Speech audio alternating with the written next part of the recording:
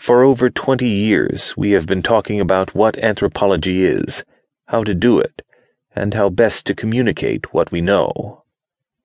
This dialogue began when we were graduate students at the University of Pennsylvania, learning to be anthropologists.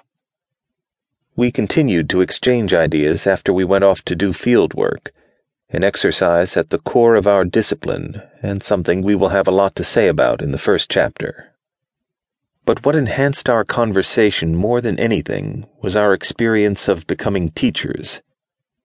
The task of introducing anthropology to thousands of educated non-specialists over the years has convinced us that the best way to do this is to emphasize not so much what anthropologists have discovered, but how anthropologists think about what they have learned, concepts over facts, if you will.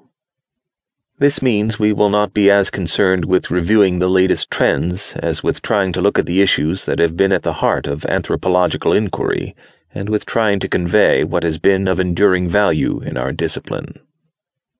Anthropology grew out of the intersection of European discovery, colonialism, and natural science. In the 19th century, the first anthropologists, influenced by the same philosophical currents that led to the Darwinian Revolution, were interested in reconstructing stages of social and cultural evolution.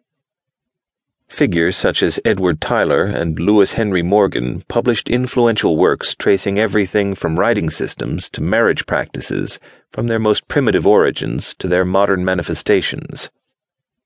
By the beginning of the last century, anthropologists had developed other intellectual projects, and most importantly, were no longer content to rely on the accounts of colonial officials, missionaries, travelers, and other non-specialists for their primary data.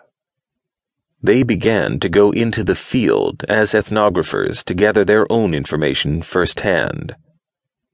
Although anthropology has changed quite a bit since the time of these ethnographic pioneers, ethnography remains one of the things that distinguishes anthropology from the rest of the social sciences.